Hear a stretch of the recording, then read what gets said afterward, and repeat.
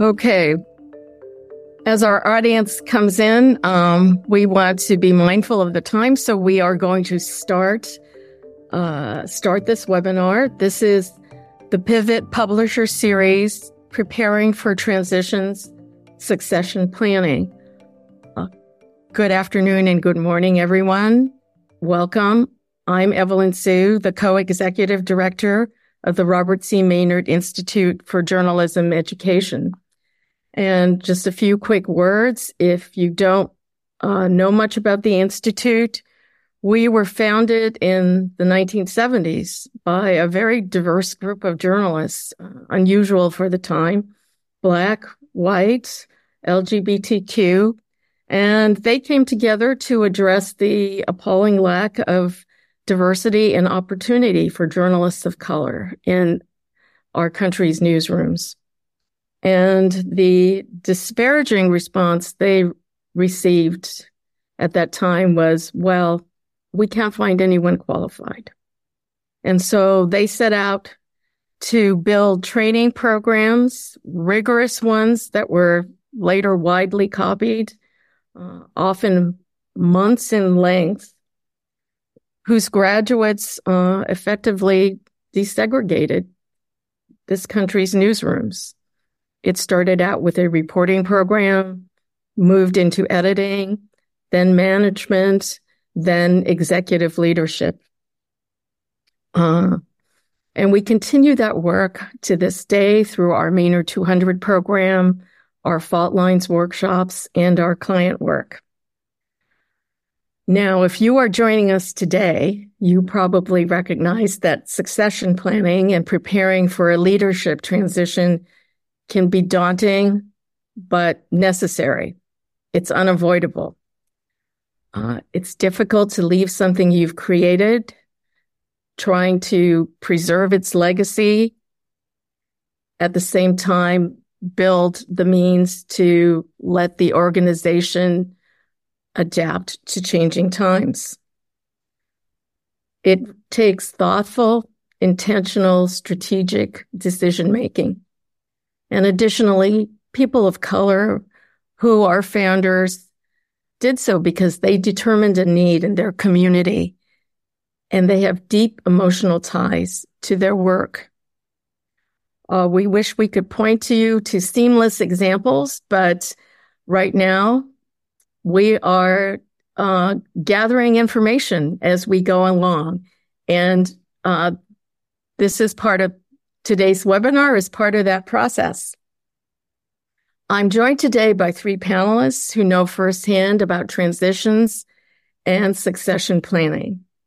Randall Yip is the founder of ASIAM News, a nonprofit news organization serving Asian Americans and Pacific Islander communities. Mokhtar Ibrahim founded the Sahan Journal 5 years ago, growing it from a solo operation into a 20-person staff. Now he is stepping down, and we'll hear more about that process and how it is going.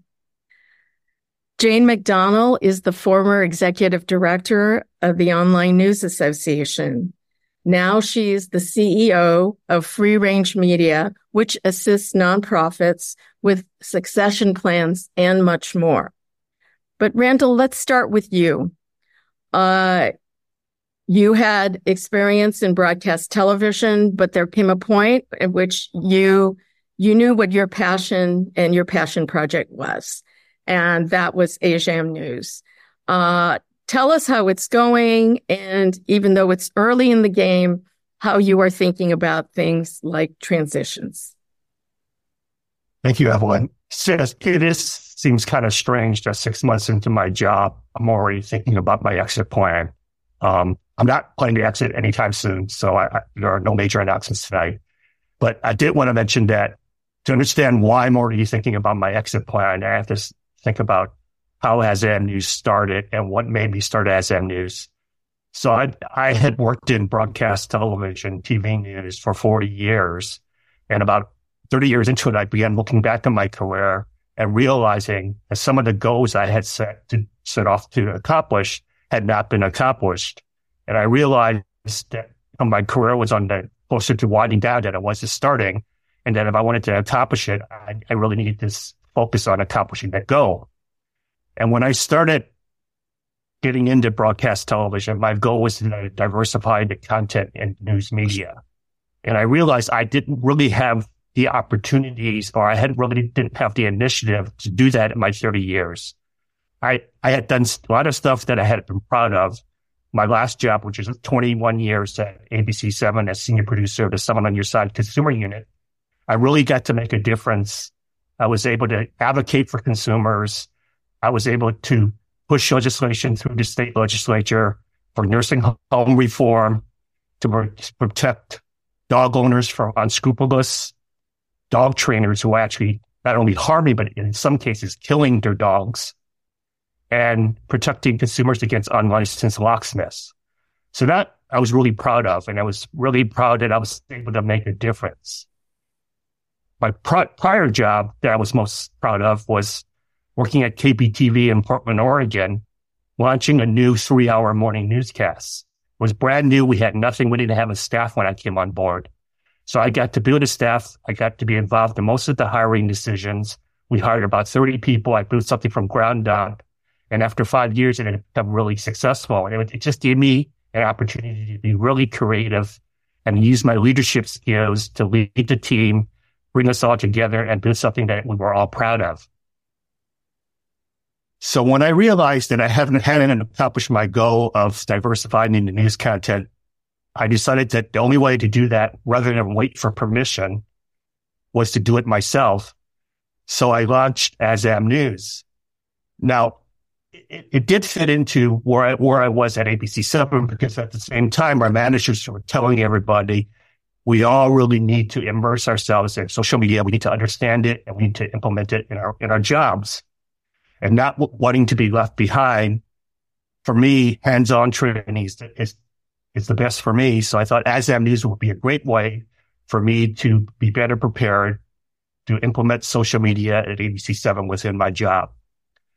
What I didn't realize was that I was onto something. I decided that I was going to basically aggregate news about Asian Americans that other people were already doing, because I had a full-time job. So there was no way I was going to be able to do a daily news site with original content all by myself. I had nobody doing it with me. But as I was doing it, and I noticed that people were following me that I didn't know, because when I first started this, I just assumed it was my friends who followed my site. But what I realized, these were total strangers that were following my site and were really enthusiastic about what I was doing.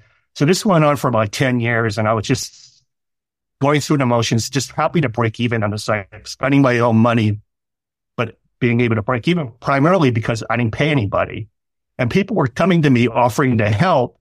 And when I told them I couldn't pay them, I was surprised when they said, no, I'm offering to volunteer. So the volunteer pool increased, our content increased, our followers increased more than I had ever anticipated. And then when Smart News and Microsoft Start or Microsoft News approached me unsolicited, saying, we've been following what you're doing. We like what you're doing. We like permission to republish your materials.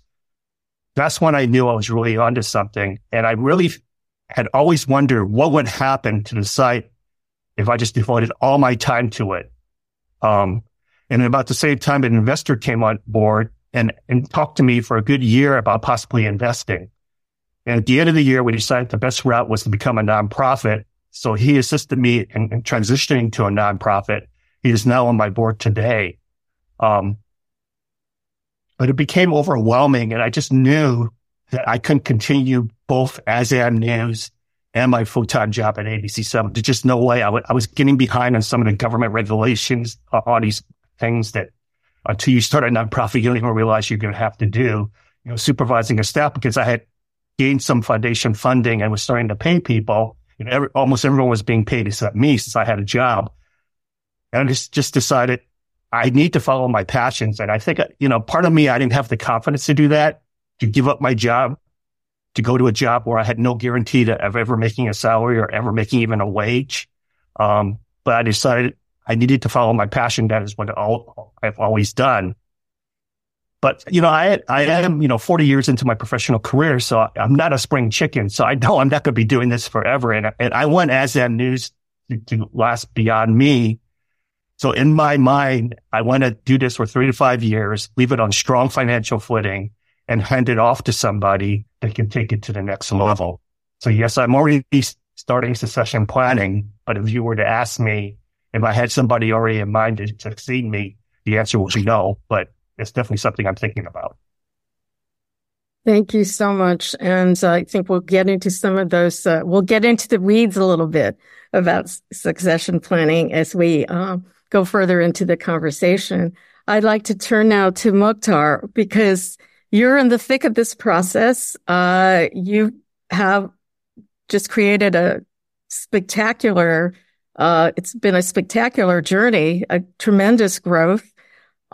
And now you've announced your departure from Sahan Journal, and take us a bit through that journey. Yeah, thank you so much for having me. This is a very important topic for me, and a topic that I care about a lot. And I wish I had this kind of webinar when I was thinking about transitions, and because, for many founders like us, this is brand new. Like, we don't have a template. We don't have, the guidance and expertise of someone who has done it before us. So it's just some context. I founded Sahan Journal in 2019, just right before the pandemic, right before the murder of George Floyd. And, it was just a solo operation. It was a passion project. And when we launched in late 2019, everything just exploded around us. The pandemic started, George Floyd was murdered. And that was when we were just trying to build the infrastructure of our organization in terms of hiring reporters. And we brought in Report for America, corps members, and we were just contracting editors and all of that. So 2019, 2020, 2021, it was really a busy time for us, of, building staff, hiring people, editors, looking for funding and stabilizing operations around finances. And at the same time, I am a father of, 3 young daughters. I had a 3-year-old, 2-year-old, and an infant. And I was just, so consumed by work and everything happening around me in the early periods of Sahan Journal. I have been, 2022, is actually the first time that this idea of, I've been just hearing whispers in my head that it was time to slow down, time to, think about transition and handing over this operation to someone else. And I knew that time wasn't the right time to make that decision. I wasn't ready emotionally to give up, my role. The organization wasn't ready. The finances, and the funding and the operations and the hiring, we were so busy. And then, we welcomed a baby, into our family in June, of last year. And, I took a break. That was, the first time I took a break. And I kind of stepped back from the operation, of running the organization for the first time. And that actually gave me a window into, the organization. It gave me these perspectives of, okay, I'm taking a break and things are going well. We have a good leadership structure in place. We have a strong funding. We have a talented team. The organizational, culture was very healthy. We had a high retention rate. And that was actually the first time the idea of, stepping down, came to me. It became very real, and I started talking to my board members one-to-one, just kind of gauging the interest and what I was going through. And surprisingly, they were all, very helpful and understanding, in my decision. And, for me, all along, I wanted to build an organization that was not a founder dependent. And when you are a founder, you don't want to be the organization. You want this to outlive you. You want to leave a legacy.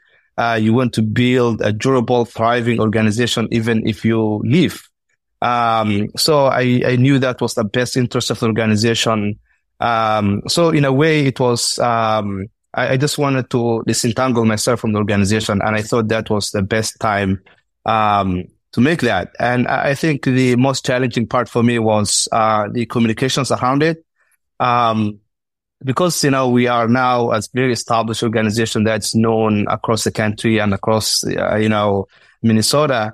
And when you are the founder, the stakes are very high. So, it took a lot of time and emotional energy to communicate with founders, to communicate with the various stakeholders within the organization, the staff, the leadership team, the community. And it took up a lot of time and energy out of me. And that wasn't something else I was planning. I wasn't ready for it, but I thought the communication was really very challenging. And, when you're communicating with the public, especially as the founder, you have to think a lot of, different things. And I think that was, one challenge aspect of me. And another, another thing for me was I want to cultivate more leaders, of color who can come in and fund an organization. So in a sense, it was a way for me to make, the job of the next person easier. If I step down and someone comes, we'll have more leaders who can, become publishers and CEOs. And fortunately, that person will have me. I will be around. I can offer my guidance and expertise and everything that I went through, so they don't have to start all over again. So just making the journey easier for the next person is another consideration, that they had. So that was kind of overall, the process that I went through when I was thinking about the transition. Thank you, Mukhtar. And you've mentioned so many things that we'll probably want to follow up on this conversation. But I do want to turn right now to Jane, who actually has come out fully through the other end of the process. And in her time as ED of the Online News Association, took it, I think, in my view, from kind of a niche organization into an organization that really was at the forefront of journalism. And so, Jane, tell us about that journey. You left on a very high note, and that must have been both made it easier, but also hard. Yeah, absolutely. Thanks, Evelyn. I'm nodding my head so much listening to Randall and Mukhtar, because those experiences that you're having right now resonate with me so much and was so much a part of my experience. Slightly different. And I think that's the interesting thing about the succession journey is it's different for everybody in certain ways, depending on where you are in your life and your career. For me, it was slightly different being a little bit older. I was starting to think about my health and all the things I wanted to do while I was still healthy. I was watching friends who were getting ill and not enjoying their lives. And, you had your 2 weeks vacation or whatever it was. And that was pretty much what you did. And I wanted to change that dynamic in my life. But, I think the other thing that was a huge driver for me, which was unexpected, was, in 2015 at ONA 15, we had a keynote on Ferguson, with some people who had terrific journalists who had been on the ground and covered it. And Wesley Lowery was one of those folks. And that keynote was just an eye opener for me, because it made me realize as I was listening that no matter how much allyship or championship or sponsorship, you think you have, as an older white woman, I did not have the lived in experience or the perspective that these journalists were talking about and were bringing to their work in their communities. So that started me, I think, pushed me a little bit more faster than I might have otherwise, because when you have a good gig, it's kind of hard to leave, right? You have to think about the money you're making. You have to think about security. And also think about your identity, which is really tied to your work, especially as a executive director of a job of a community that you really care about. So, when I started to go on that journey of looking at succession planning, I was on my own also. But I had a lot of people to go to talk to. And the one thing I did realize, which is what, Mukhtar and Randall are doing so well is doing it ahead of time, giving yourself the space and the thoughtful consideration for not just yourself, but for your board and for your team and for your community, your membership, and to make sure that they're left in a good place. The other thing was, and you've mentioned all this before, the ability to have the 4 things that I think are really, really necessary for this. You've all mentioned, which is you have a stable organization, forward thinking. Hopefully you have a good board who gets it, who understands and is signed on and is supportive and collaborative. You also have the time, which is, I think, probably the most important thing. And I want to stress that to folks who are listening who may feel overwhelmed by this idea. And you also have support from your community. You know that your community, when you explain to them why you're doing what you're doing, will understand.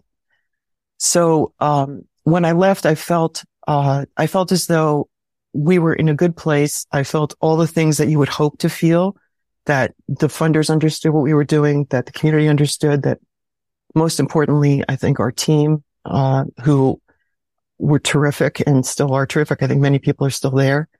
But I also felt this secondary life for me was an interesting piece. And I think that's something we don't talk about enough. When you leave, what happens, right? And how you have to sort of make that change, especially if you're slowing yourself down and not jumping into something else. So that's something I have a lot of conversations with people about too.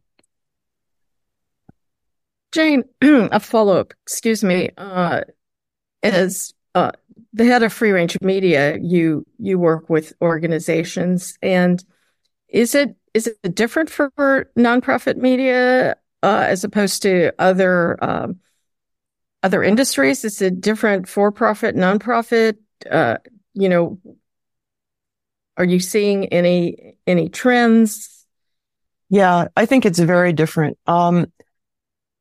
2 things I'll say. One is, obviously corporate, commercial, mainstream, larger organizations. They come at this from a much more objective and, I'd say, operational way. It's considered fairly, common for corporations and also corporate journalism to have these conversations and to make sure that they have a succession plan in place.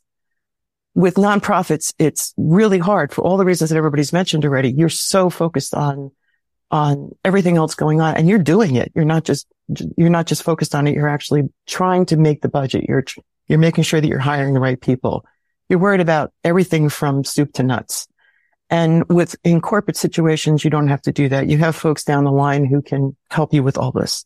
Until you build a team and you have a good staff, which, as a good executive director or founder, you need to do, it's really hard to think about, how do I even start to think about succession planning? How do I even, and as they mentioned, there were no templates for people to follow. But I'm hearing this conversation now more and more people are reaching out, which is a great sign, to start the conversations earlier. And I think if I can get one key point across to folks, it would be that you don't have to be leaving. What you should be doing is thinking about it, as Randall is doing, is 3 to 5 years is not too long to be doing this. What you want to do is think about, how do I first of all talk to my board? How do I talk to my team? And then how do I talk to the people who support us? And then how do I talk to my members? And that's the process over those years. It takes a while. And it also takes a while for the board to decide how they want to continue in your absence.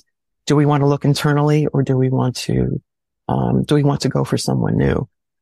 And that's a whole different conversation. So yeah, I'd say that it's now it's a coming topic, which is, I think, a really healthy thing for everyone. Yeah, and I will just add that, since I announced my departure a couple of months ago, I have been talking to a lot of people who are thinking about, a lot of founders of nonprofit news organizations who are thinking about transitions and succession planning and all of that. And I'm so pleased that, we want to normalize this. We should not be, we should not be waiting for a crisis or when something happens and all that. We need to make it as normal as possible so that it's a part of, the organization and part of the leadership transition and all that. It's healthy. It's a very healthy thing to think about succession planning. And when it's time, you are ready to do it. Yeah, I call those hair on fire moments. When you absolutely positively have to act and everyone's running around, not knowing which direction to go in. And boy, you don't want that for your organization. I'm just curious, so Jane and Mukhtar, when you guys were preparing to leave your jobs, in the back of your mind, did you have candidates already that you wanted to maybe recruit, or you had already been grooming? Or is it just something where, okay, now we're going to open up the job announcement and see who comes in the door? Did you want to take that, Mukhtar, because you're closer to this than we are still going through the search and all of that. So for me, I had no one in mind. When I made the decision, I just wanted to see, who can come after me, who's ready, who's qualified, who can take the organization to the next level. And we're actually getting ready to post the job in the next couple of weeks. And people, when you announce you're stepping down, you'll get a lot of questions of what's next and all of that. And people don't realize that it could take even a year or so to find a successor, and you're still doing your day-to-day job and all of that. So Randall, I'm glad you are thinking about this 3 years, ahead or 4 years ahead, because it could take up that time. When you announce, I announced it in, I think, late September. Now we are in almost February. We're going to be hiring someone, a lot of interviews and all of that. So it could really take up at least a year to even complete the process of identifying a successor. I wanted to ask Mukhtar, you would not be doing this if you were not confident that the legacy that you created would continue. So what were the things that you were doing day to day or year to year to create that environment so that the legacy would continue? Mm-hmm. Yeah. So one big thing that had me to make this decision is the people we have at the organization. I think for me, it comes down to the culture you cultivate in the organization. I think you could have the best funding, the best technology, the best journalism, but if people are not at the center of that, everything just becomes not that important. So we spent a lot of time hiring the right talent, young, diverse talent, and putting a leadership structure that can make the organization run smoothly, even when I'm not around. So we have a director of development who is responsible for fundraising and membership and major gifts and institutional giving. We have someone who is responsible for operations and finance, accounting, bookkeeping, tracking grants, and those really important function. We have an editorial director responsible for, journalism and editing and mentoring young talent. We have a leader who is responsible for audience growth and strategic growth and working across departments to identify innovation and areas for growth and community engagement and that exciting work of, making sure the organization is out and visible in the community. And we have a sales and advertising person responsible for, generating income for the organization. So I think when we stabilized that leadership structure and I was confident and comfortable that everything was going smoothly and we were seeing good results and we're hiring good talent that were passionate and mission driven. I just realized, things are really stable. And if someone comes after me, they will see all the infrastructure and everything we built around, fundraising, membership, audience growth, and everything around it. And they can run the organization. So the organization could fund itself without me. The way it is right now, the infrastructure and the leadership, team and the whole staff are all, mission aligned. And everything is going really well. And when I talked to the founders, they already knew about that. They were like, Sahar Journal is going really well. It's doing amazing work. We had a high retention rate, which is really unusual in the media space. And, that really gave me the peace of mind that allowed me to make this decision. Otherwise, as you said, no, I wouldn't have made this decision if I knew, things were not, going well, or things were not stable, or when we had no stable funding, or financial footing. So the idea for me was to make sure, we'll get to this point. I didn't know when we'll get to that point, but it came, quicker. And now I think we are ready to bring in someone who can understand, everything we have built. And then that person's job is to, move the organization forward and take it to the next level. Thank you. Thank you so much. Jane, you did have the opportunity to groom your successor, to train your successor. Will you tell us about that? Yeah, that was one of the pleasures of my life. I was very lucky in that we had a deputy director, Irving Washington, who, no spoiler here, he got the job and he did a terrific job, and he has now moved on. And that made things easier and harder to some extent. The board, when I went to them with the succession plan outline, and when they asked me if I had thoughts about it, I championed Irving, and I think the board was pretty much 85% there. But we had to do due diligence. So there was a hiring process. But the thing that really struck me, and the reason why I love the organization so much in the community, is because the board knew that there might be a few things that might come up about Irving's background that they wanted to strengthen. And instead of having that negate him, from the job, they said, no, let's do that. Let's get him the training he needs. So they got a scholarship for a leadership program at Harvard, and he went to that. And that to me was sort of the epitome of not just choosing someone, but giving them the tools to do the job better and not just waiting for them to fail, which I think is another piece of this that's really important. If you have someone in your organization who you feel has the potential and the talent, maybe isn't quite there yet, that not quite there yet isn't as important as giving them the tools to help them to get there. And I think a lot of people get looked over because of that. And it's a shame, because eventually they probably leave, maybe out of frustration, or somebody else just sees that light in them that you haven't seen or were prepared to see. So I highly recommend to folks that they look in their organizations, because that's the other thing about having that much time. It gives you the luxury of being able to do that, to look within your organization and say, okay, let me not overlook this person. Let me take another look. Great. Thank you. There are a couple more questions I want to get to, but one of the magic words that was mentioned was template. And it does occur to me that we have brought up a number of points that can serve as part of a template.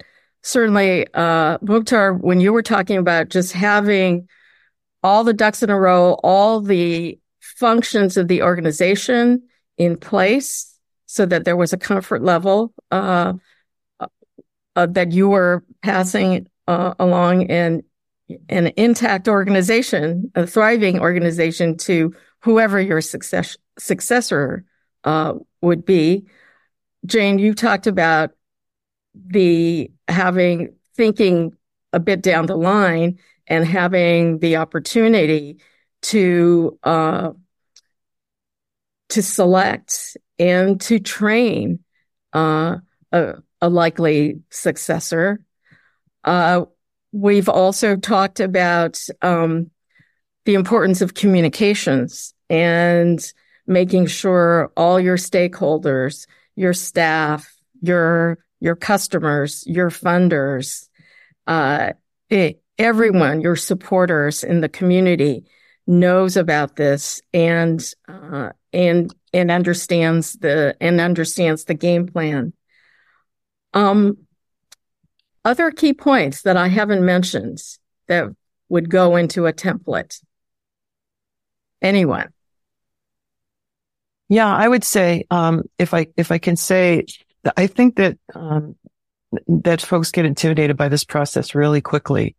It's difficult, to think about when you're thinking about everything else, as we mentioned. And what a good thing to keep in mind is that you can start with just a very simple template, which is maybe 5 to 6 pages. And really what it is a succession plan that helps you get through an emergency leave.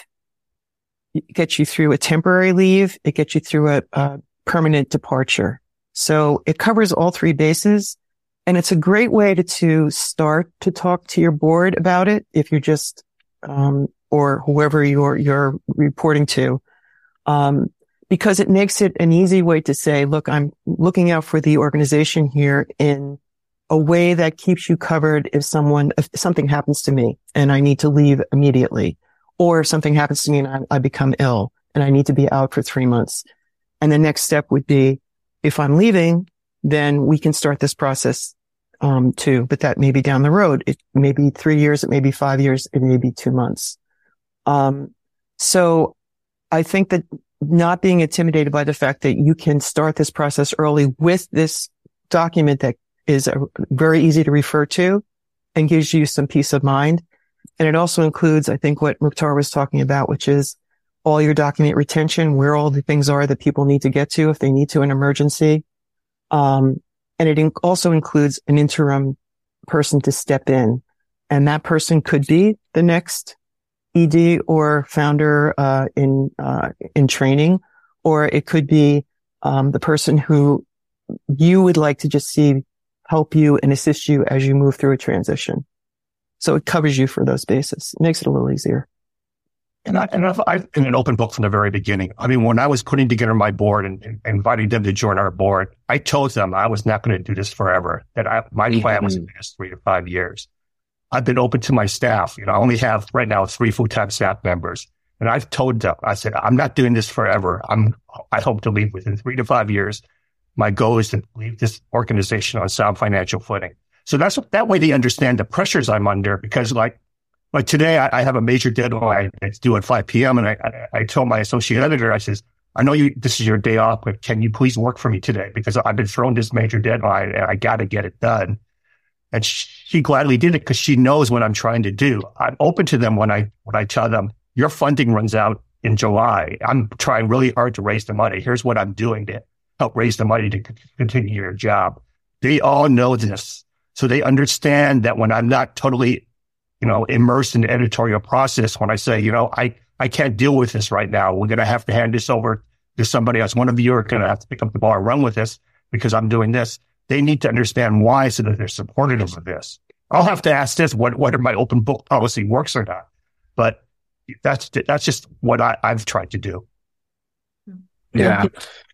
And I would add, that people need to be really emotionally. This is something you invested in a lot of time. You created it. It's like a baby, and it's hard for some people to hand over. So I think being really emotionally that you are really stepping back and you will be comfortable, giving this to someone else to lead and take to the next level is something that, people need to prepare emotionally, because ultimately, this is something you created. This is going to be a legacy, and making sure that people are ready and excited. And that needs to come out of, everything when you're interacting with founders and talking to the community. And, when you're out there, people should see that this is a good thing for the organization, and you're emotionally ready to convey all the feelings that comes with it. Yeah. And I think along with that comes, later in the process becomes a communications plan and messaging for that, which works across the board for all of those audiences that you have and all the community that you have. Thank you. And then, Jane, a quick follow-up to coming out the other end and what life is like. And you said you had a few points of advice. We should add that to the template as well. Can you? Yeah. And it's different for everybody, obviously, right? But I think for me, because of I think I was 62 or 63 when I left. I I wasn't quite old enough to retire and I didn't really want to, but I needed a break. So you have to balance that. How do I just take this sabbatical and still manage to get back into things when I want to do that? And the way I did it, it's not the way that everybody does it, but the way I did it was, to take on consulting work where I felt as though I could really help with strategy and help with DEI and justice and make a change in, leadership. People who were coming into the ranks of leadership in media and hoping to change that whole complexion of that in every way. So that to me resonated in a very deep way for how I felt about where I wanted to be, but it also, I think I felt I had a lot of value to bring to that. So, that's how it worked for me. But I have to say that it was a little rocky there for a bit because I was so tied to ONA and they were friends. I mean, family. They weren't just, workers or, bosses. So I had to kind of step back a little, but keep my game in there somewhere. So it's complicated. Thank you.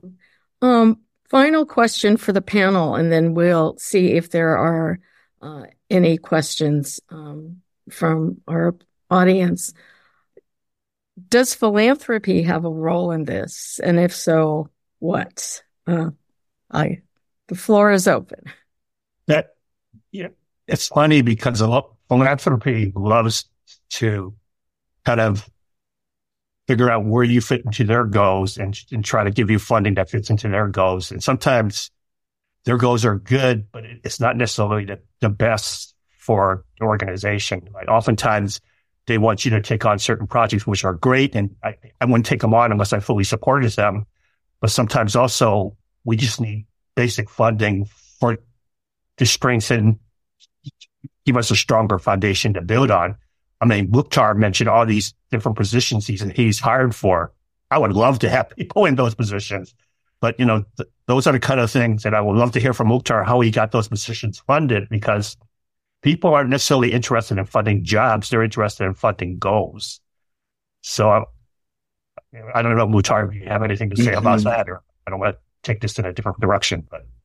No, absolutely. No, I can answer. We have some time. We ask, founders to give us general operating support. That means, when they give you 100,000, you can use it the way that, makes sense for the organization. So you need, hire an editor or a reporter or someone who is good at finance. You can use that funding, based on what you think it's best for the organization. So, that's when we're talking to funders, the first thing we ask is this a general operating support. Otherwise, if it's restricted grant, and they want you to spend something, that might not make sense for the organization, then we are just adding another expense, that you need to sustain after that, funding dries up. So it's a matter of, being honest and transparent, when you're talking to founders and conveying, what do you want for the organization? Is it, if they are interested in, the mission and what you're doing, can they make that easier for you so you can accomplish, fulfilling that mission? So general operating support is always the best. And that is what we're using to hire all these essential roles that will help the organization fulfill its mission. Mukhtar, are you finding that there's more foundations that are willing to give you operational support? Yeah, they are becoming more receptive to the idea of general operating support versus restricted grant. And there's a lot of complications about restricted grants, and sometimes you don't need to accept restricted grants that might contradict or might not make sense for the organization overall. So the thing that we emphasize a lot in our conversations and when we are talking to founders is to make it easy for us to do our job, and that's general operating support, so that we can utilize those resources in a way that will benefit the organization. Jane, what about you in the work that you're doing with various organizations? Do you see some areas where philanthropy can step in and help with this in this area? Yeah, for sure. I think operations grants are very much needed all over. It's not the only answer to the problems we're having. We all saw what happened this past week. No matter how much money you have behind you, it doesn't necessarily mean you're going to succeed, but there needs to be a kind of a pronged approach to, I think, the idea of stability and sustainability, but also thinking about how organizations are going to be led in the future and making sure that that's sustainable too. And I think foundations come at it sideways sometimes. They don't see that maybe as a very important funding opportunity, but I think it should be. I don't see a lot of foundations giving grants for succession planning. And I was very happy to hear from Latara that they are doing operational grants. They're doing more. I've been seeing more of those coming to media organizations, but it's nice to hear real evidence of that happening. Thank you, panel. And we have a question from the audience. I'll read it, and we might ask the questioner for clarification. Excuse me. For profits, is selling an example of a succession plan? How does that approach differ from picking a replacement leader? So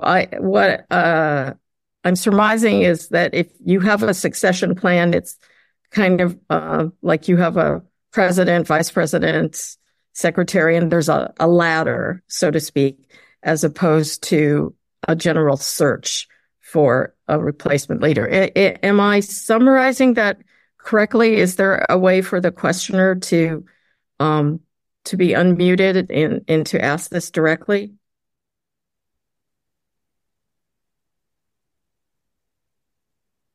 Okay. Yeah, I will just probably jump in and say if it's a for-profit, I think that's pretty different. Because if you're the owner of that organization, then you can decide, who to hire, right, as the CEO or someone else.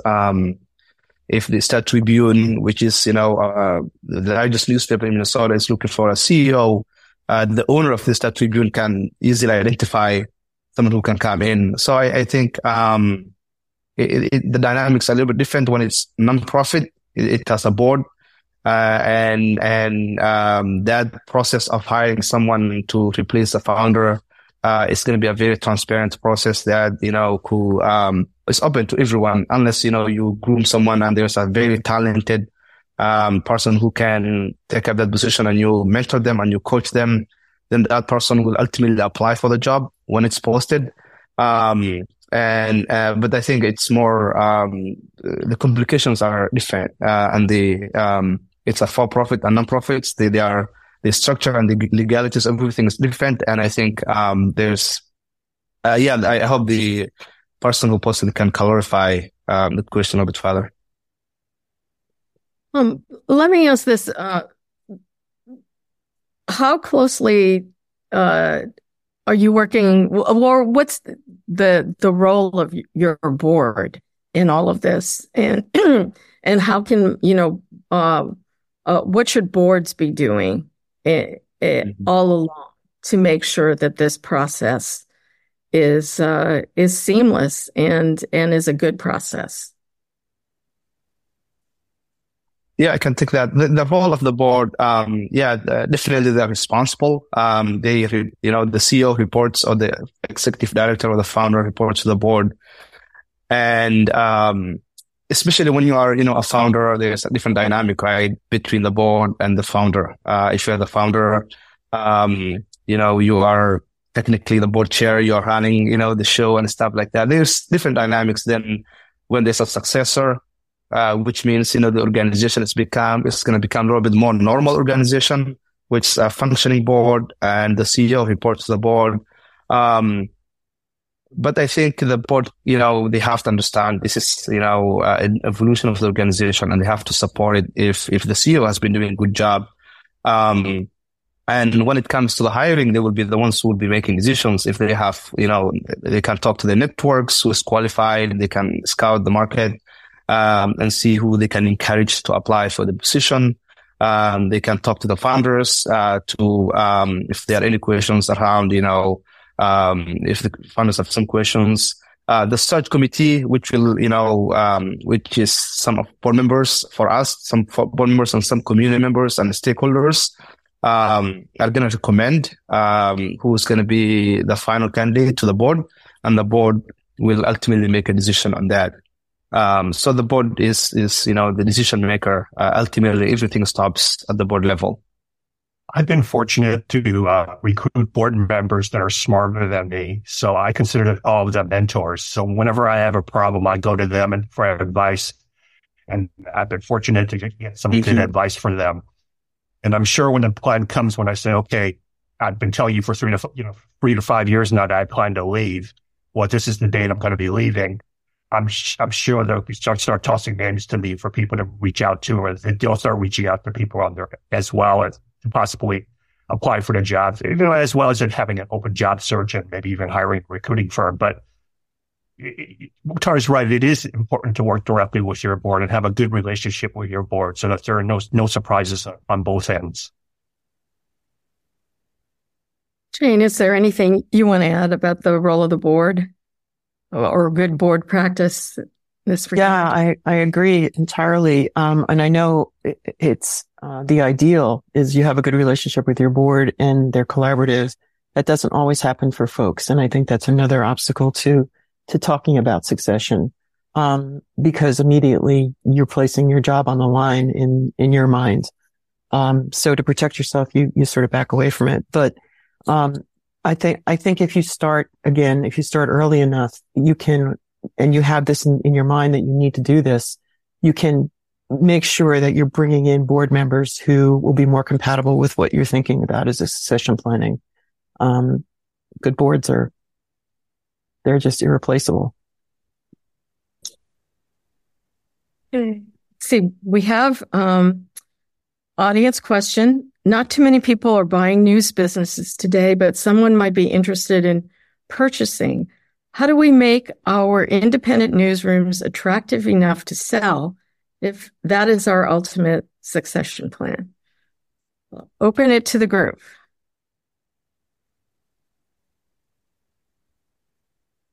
I would think everything that everyone's been saying. The health of the organization is based on stability, sustainability, good teams, good leadership, and obviously the financial end.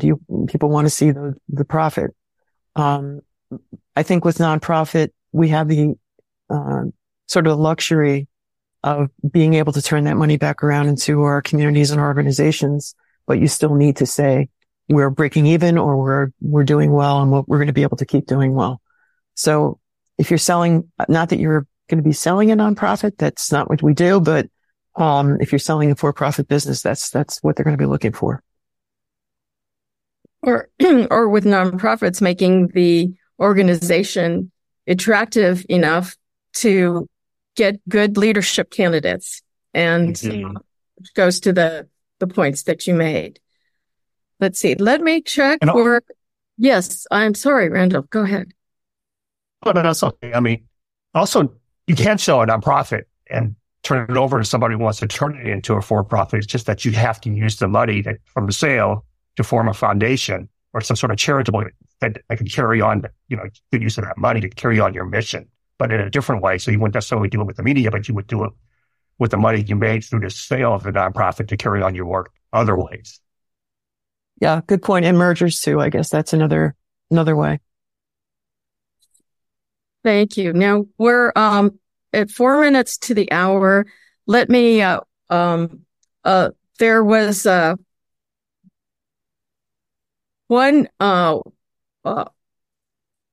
one request for like some kind of written guidelines or the beginnings of a template. And so we'll have a conversation with our organizers, and I think we can put something together that will go out with the recording of this webinar.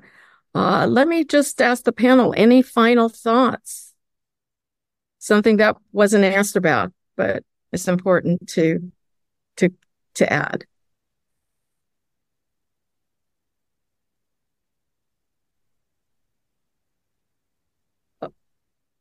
Yeah, I was muted. I just want to say transitions are a wonderful experience, wonderful journey. And when leaders are thinking about this, think about if your organization is ready, if your finances are ready, if you're aligned with the board, if you have a very good, compelling communications. And I think taking all of that into account is going to make the process a little bit easier. I would just quickly add, a strong succession plan and a successful succession plan, leaving the organization in strong financial footing, leaving an organization to be able to sustain itself for years to come after you depart. It's a great way to leave a legacy. And it's a great way to, say thank you for all the support, the board and the community has given you for all the work you've done. Amen. And on that note, let me thank our panel, Randall Yip, Mukhtar Ibrahim, and Jane McDonald. And thank you to the Pivot Fund for having the foresight to introduce this very important topic. And we'll be sharing the knowledge, and I'm sure we'll be populating templates. So thanks again, everyone. Thank you to our audience. And we get to give you back 2 minutes of your day. So. Thank you. You're welcome. Thank you. Thank you.